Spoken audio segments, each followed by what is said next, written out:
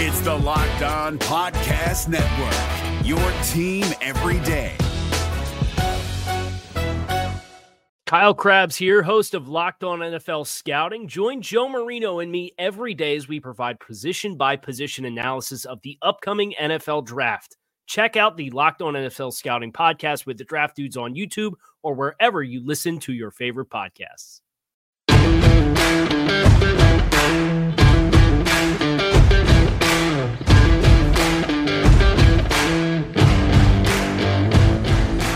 You are Locked On Washington Football Team, part of the Locked On Podcast Network.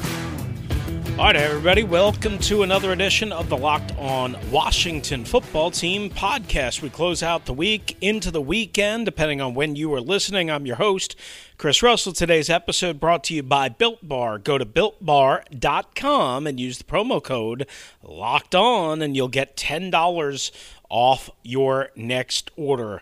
I had a Built Bar last night, the chocolate peanut butter.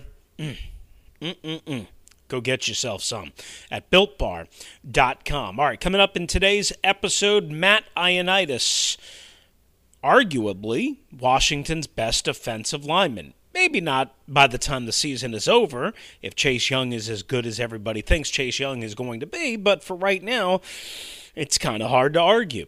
As time allows, a little bit of Morgan Moses. That's how far back we are because we've had all sorts of player availability throughout the week, even though, once again, on Friday, media was not allowed to attend practice because of the field conditions, a lot of rain in the Northern Virginia area. The team, once again, for a second consecutive day, back inside the bubble. And now that means we will not be allowed out at the training facility until Tuesday of this upcoming week. But that means, assuming that all goes well and assuming that the rain holds off and they practice outside, that we'll actually get to see them in pads for the first time. So it's been a weird offseason.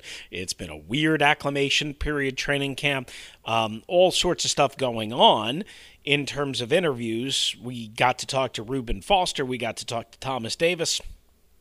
We will have both of those for you next week. Again, Ioannidis today, a little bit of Morgan Moses, but we did get to talk to those two guys. And I'll tell you what, this quick thing. The linebacking core is not going to be as nondescript as I thought it would be initially. I mean, if you get 85% of Reuben Foster from what he was coming out of Alabama, what he showed in his rookie year, 85%, 80%, that's going to be better than a lot of what they had last year. And remember, last year, they were playing Cole Holcomb, a rookie, Sean Dion Hamilton in his second year. John Bostic had just arrived after Reuben Foster blew out his knee, and all of a sudden he's calling plays and doing all sorts of things because they whacked Mason Foster a day before training camp after losing Reuben Foster. I mean, it was just this weird thing. Cole Holcomb was a raw fifth-round rookie, and he handled himself fairly well. Remember, they had terrible communication in the secondary, so, better communication, better defensive coordinator, better head coach, better everything, better talent up front is going to help out this linebacking core. And again, if Reuben Foster is anything close to what he was in his first year in San Francisco, look out. They keep talking about Kevin Pierre-Louis as well. I mean, Ron Rivera, every single chance he gets, talks about Kevin Pierre-Louis. And did so with my buddy Kevin Sheehan on the Team 980 in Washington, D.C. on Friday morning. So that was interesting as well. And Thomas Davis also talked about Kevin Pierre-Louis, said he's like a freak. He just runs around and makes all sorts of plays, just going to be a tackling machine. I didn't think he would have that big of a role in the linebacking core. I thought more on special teams, but the way they keep talking about Kevin Pierre-Louis is he's going to be out there rolling around and making all sorts of plays. And, he's only 230, 232, somewhere in that range. So he can fly. And certainly he'll help out on special teams, but it looks like, I want to emphasize looks like, he'll have a bigger linebacker role than I originally thought. All right, let's get to something I didn't get to on the last episode, which is what the Wall Street Journal reported on Thursday, and that is the 3 minority owners, which we already know, they're going to divorce court with Dandy Dan. And it has just been getting uglier and uglier and uglier. And I misjudged this situation. Let me be upfront. I knew for years the 3 minority owners were upset and not happy. I thought, quite honestly, it was more at Bruce Allen and the state of blah and then bad of the team. I thought, from everything that I had heard, it was more directed at Bruce Allen or Dan for being patient with Bruce, Dan for not pulling the plug on Bruce, Dan for not wanting to get rid of his buddy. It turns out that they were pissed about everything. It turns out that they were upset about everything. And so we all know what happened with FedEx and Fred Smith, FedEx Fred as I like to call him, early in July, which triggered the name change, even though Washington says it was in the process, whatever. We all know what happened with that. Earlier this week, we talked on this podcast about Dwight Schrute and this mysterious filing that Dan Snyder made in court on Monday, which basically accused Dwight Schrute of being in cahoots with Mary Ellen Blair, who, in full disclosure, again, I worked with for a couple of years. She was Dan Snyder's executive assistant or whatever it was. I mean, I haven't talked to her in years. I have no idea what's going on with her. But she was always a little bit strange. Always a little bit strange. When we would have conversations. So who knows what she was doing? Who knows if Dan's right about his conspiracy? Who knows if Dwight Schrute, who basically Dan, while not naming Dwight Schrute, points at Dwight Schrute's son-in-law and daughter and their holding company, their real estate holding company, so much so that in the Wall Street Journal, they came out and said, look, we had nothing to do with this. There is no impropriety whatsoever. And basically, this is another convenient attempt for Dan Snyder to make an excuse or a public front for how terrible he's run the Washington organization, which her dad owns a part of. We don't know exactly how much Dwight... Remember, all these people used to be friends. Dan Snyder, Dwight Schrute, Fred Smith. He idolized Fred Smith, from what I understand. Bob Rothman. I had a weird encounter with Bob Rothman in Richmond with Bruce Allen. Just weird. These people are all interesting, is the nicest way I can say it. But they all used to be buddy-buddy. They all used to be friends, really good friends, and now they're heading to divorce court. And it's not going to get any better for Dan Snyder. As I reported Thursday, and I've continued to say this again, the NFL, I mean, not only were the minority owners upset at Dan and Bruce, and again, I thought it was more directed at Bruce, but it turned out Dan and Bruce. The NFL has been upset for a long time.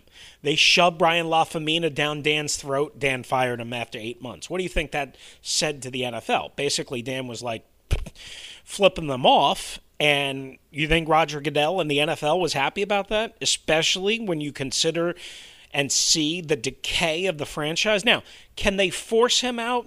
Probably not, unless there's a smoking gun that we don't know about.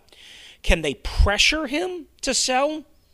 I mean, they could make it very, very, very uncomfortable and very unhappy for Dan, but they can't, unless, again, they have a smoking gun that comes out and that we don't know about. They can't force him to sell. Again, can they pressure? Yes, they can pressure. How much they pressure, that I don't know. I mean, clearly the Wall Street Journal is saying the minority owners are now cranking up the pressure, right? So if you get the minority owners who are cranking up the pressure to sell because they can't get equal footing for their money and their stakes, which are non-controlling interest stakes, if they're trying to crank up the pressure, if the NFL and Roger Goodell and however many owners there are that are upset at Dan over the state of disrepair within the franchise, a very, very influential, powerful, and should be money-making operation, that has, again, just been torn to smithereens and just been brutalized in football sense, if they put a lot of pressure on Dan and his partners put a lot of pressure on Dan, maybe that's enough. Maybe that's enough. Even though the WSJ says Dan has no interest in selling. Because apparently there was a guy that was willing to buy the stakes of the 3 minority investors, and he pulled away because it wasn't going to involve controlling interest. And apparently he bought another minority share of an NFL team. We don't know who that person is. But the bottom line is apparently there was that person. Now, listen.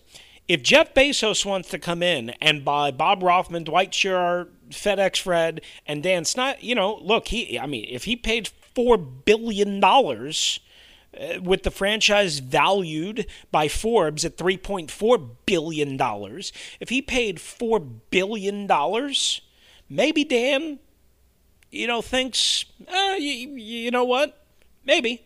I think Jeff Bezos is worth, I don't know, like $115 billion or something like ridiculous like that. What the hell's $4 billion to him? He hadn't done it yet, but the NFL apparently wants him to.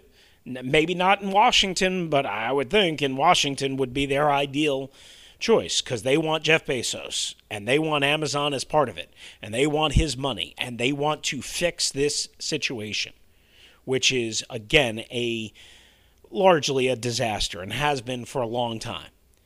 Dan doesn't have many allies. He doesn't have many friends left. So, whether, again, all of those things are enough of a factor, probably not, but I can't rule it out. And this, more than ever, and I've heard lots of other stuff is going to happen over the next, coming months. I don't know exactly what that all is, but I would not be surprised if a year from now, if Dan Snyder is not running the Washington football team. I would not be surprised. I'm not saying it will happen. I've said all along I think it might take up to 5 years, but I don't think Dan Snyder is going to be in this for the long haul, just because I think, again, people are going to make it really hard for him to enjoy what he's built here, which, you could say he's built a disaster, and it's hard to disagree with that. I mean, owning an NFL team, you basically step in money. So it's not like he's done anything great to build this. He just had a lot of money back when the franchise and the stadium was worth $800 million. Now, according to Forbes, it's worth $3.4 billion 21 years later.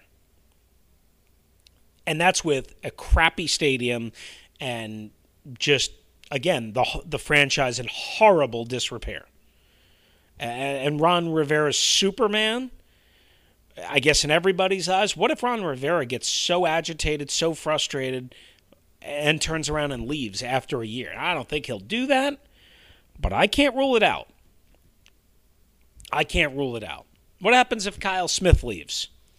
I think that's more likely than Ron Rivera. There's a lot of people scurrying around, looking for food, looking for crumbs, looking to get out. There are people that are leaving the organization. They don't want to be a part. It's nothing against Ron.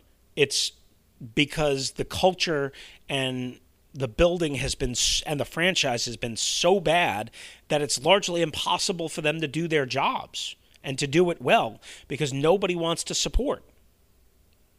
Even with the name change and the branding change and all that stuff. That gave a little temporary boost, but I think that's more social media. Now you have a year where you have no fans, no suites, no nothing, and if the team isn't really good, they're going to be out. They're going to be out quick. Or if they're boring, they're going to be out quick. Or if something happens to Haskins and they're limping along, they're going to be out quick. All right, that's that.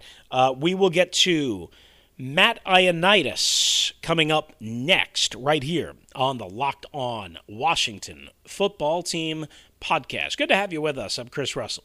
All right, it is Chris Russell here for Built Bar at BuiltBar.com. That's right, Built Bar. We did so good with them in our partnership back in May and June. They sold out. They were cleaned out. And now the improved Built Bar is even more delicious. That's right. They say it's delicious, sir. I'm going to go with delicious. 18 amazing flavors, 6 new flavors, including caramel brownie. How could you go wrong with caramel brownie? Also cookies and cream, lemon almond cheesecake, carrot cake, and apple almond crisp, plus 12 original flavors, which include your standard, the ones that you're kind of used to and have probably enjoyed with Built Bar, like mint brownie and salted caramel and double chocolate, and my favorite, peanut butter brownie, right? Anything with peanut butter and chocolate is pretty damn good. Bars are covered 100% in chocolate. They're soft, easy to chew. They taste great, high in protein, low in carbs, low in sugar. Built Bar. Get them now at BuiltBar.com. And if you go to BuiltBar.com, you can get a free cooler with a purchase. So make sure you hop in right now. Go to BuiltBar.com and use the promo code LOCKEDON, and you'll get $10 off your next order. Use the promo code LOCKEDON for $10 off at BuiltBar.com. This is David Harrison of the Locked On Commanders podcast, and this episode is brought to you by Discover. Looking for an assist with your credit card but can't get a hold of anyone? Luckily, with 24/7 U.S.-based live customer service from Discover, everyone has the option to talk to a real person anytime, day or night. Yep, you heard that right. You can talk to a real human in customer service anytime. Sounds like a real game changer if you ask us. Make the right call and get the service you deserve with Discover. Limitations apply. See terms at discover.com/creditcard. All right, I'm Chris Russell. Right out to Matt Ioannidis, arguably the Washington best defensive lineman, right? I mean, quite honestly, he's better than Jonathan Allen and better than Daron Payne, statistically, and I think overall production-wise. The question is he better because those guys attract so much of the attention? Well, I mean, if you just added to other guys that are going to attract attention like Chase Young, hopefully Matt Ioannidis will even step up his game more. All right, Matt Ioannidis from earlier this week with Washington reporters. Matt, Nikki Javala from the Washington Post. Switching to Del Rio's defense after the success you had in the 3-4, what sort of changes have you had to make, and how do you feel your fit will be in this defense? We're still in the early stages of first getting on the field for the first time, so question's a little hard to answer as far as changes, but initially it's just going to be getting off the ball a little bit more than what we were used to in that 3-4, and I'm hoping that my role can be just to help the team in any way I can. Thanks. Hey, Matt, John Keim, ESPN. Obviously, there's been a lot of talk about Chase Young. I'm curious how he's fitting in, in terms of the mindset of this group. You guys have developed a certain mindset over the last couple of years. How has he been fitting in so far? He fits in great. Right off the bat, mentally, I think he fits into the group with how we all gel together right away. And obviously physically looks the role, plays the role. So it's been good having him around and getting to work with him. Are there one or two things where, that you feel like you guys have been able to help him with, whether it's approach, whether it's teaching him anything? Is there anything that you guys have been able to kind of show him so far? For me, I'm just trying to set a good example for him. He's a young, talented player. He's going to have a long, successful career, and I just want to give him his space and let him feel out the ropes for himself. Steve Russ told us that Ryan Anderson has been working with you on the defensive line. So I'm just curious, what's he been like, settling in there? Obviously last year he was kind of on the outside linebacker group, but what has he been like working with you guys in the defensive line group so far? He looks good. He's moving fast. Looks strong. Ryan's a good friend of mine. But no, it's exciting having him around. He brings a lot of good energy. You guys as a D-line group got really close with Jim Tomsula. How's it going without him? It's going well. We built a good thing here, and we always knew a day would come when he'd be leaving and we'd be staying behind. So we have a good chemistry, good gel here. in the room, and we're going to continue to grow that. Someone who's consistently gotten better year after year, what has been kind of the one key that you can point to that's helped you continue to grow into one of the more dominant defenders in the NFL? Obviously had a lot of success as a D-line here in the past, and I attribute that to those guys working hard and trying to commit the stuff we're practicing to practice and then having executed in the game. It's tough to say what it's been, but I'm going to just continue to try and work as hard as I can every day and continue to grow. And Sam Mills told us a couple days ago that, he's aware that the D-line kind of has to be what leads this team in 2020. Do you feel that pressure? Do you have that similar mindset too? Yeah, I do. I share that sentiment 100%. I think that Sam calls it the tip of the spear. So I think we have the ability the right guys in the room to lead this team, and I'm hoping to do that come game one. Thank you. You got it. Hey, Matt, Les Carpenter to the Washington Post. Good to see you. Good to see you. I was curious, you were talking about not opting out or making that decision, to not do that. I mean, how much do you feel you have to protect this sort of soft bubble? I mean, is there a pressure to when you leave to make sure that you're not putting yourself in a situation where it can affect a lot of guys? I mean, is that something you all talk about? Is that something you think about? I mean, how much does that come into play? I'll speak for myself. Personally, I see it just as my responsibility not to put myself at risk positions, whether that be places I'm in or what I'm doing while in the facility, limiting contact, limiting exposure. But for me, it's just that, and I hope that everyone shares that same thought process of. You have to talk to guys about it at all. It's definitely been expressed in meetings and when speaking with our our medical team. Thanks. You got it. Hey, Matt, Sam Fortier with the Washington Post. You can kind of take Madden ratings for what they're worth, but this year's game gave you the second highest strength rating. And I was wondering, do you think that you're the second strongest player in the NFL? I hadn't given it much thought before seeing it. I'd like to think so. I think we all in the D-line, we've kind of grown some of this chemistry in the weight room, so it's cool to see. It's cool to see that number be reflected in Coach Englehart's efforts. What do you obviously Coach Englehart, but for you as well, like what do you think separates like your strength from maybe others? How do you get that? I don't know, truthfully. I'm appreciative of it, but it's not something that I've given a ton of thought to. But frankly, I think, the D-line, we try and play physical. We try and play hands-on. We try and play strong, trying to convert that weight room directly to the field. Thanks. Yep. Hey, Matt, Ben Standig with The Athletic. Good to see you. I jumped late, so hopefully I'm not asking something that was asked. But Jack Del Rio has said that they're going to try to use you guys up front a little bit differently than the way you were used last year, maybe a little less two-gap, more penetrating. What does that mean to you with your role? How do you think that's going to potentially affect what you do out there? Yeah, it's still early. We're still sorting out roles. We're still sorting out the defense with installs and everything like that. So that's a question that I'd probably have to just wait for another time down the road to answer. We're still working through all that stuff. Is it unsettling on some level that a question like that, which is I understand why you can't answer it, but like it's not that complicated of a question. You're about 1 month to the season's actually starting, and you're still at this process because of what's happened in the offseason. Is that somewhat unsettling as you're this close? Yeah, obviously COVID's been hindered our progress a lot. It's hard whenever you have a new coach come in with a new system, but I feel confident that we'll have enough time to get everything worked out by the time the season comes. This is a D-line group that I feel is highly capable, so I don't have any confidence issues there. Thank you. You got it.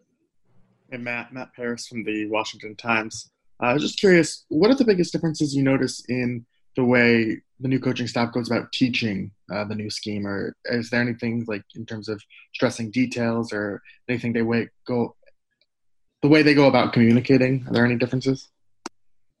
Yeah, every coach is going to be different. coach to coach, coordinator to coordinator.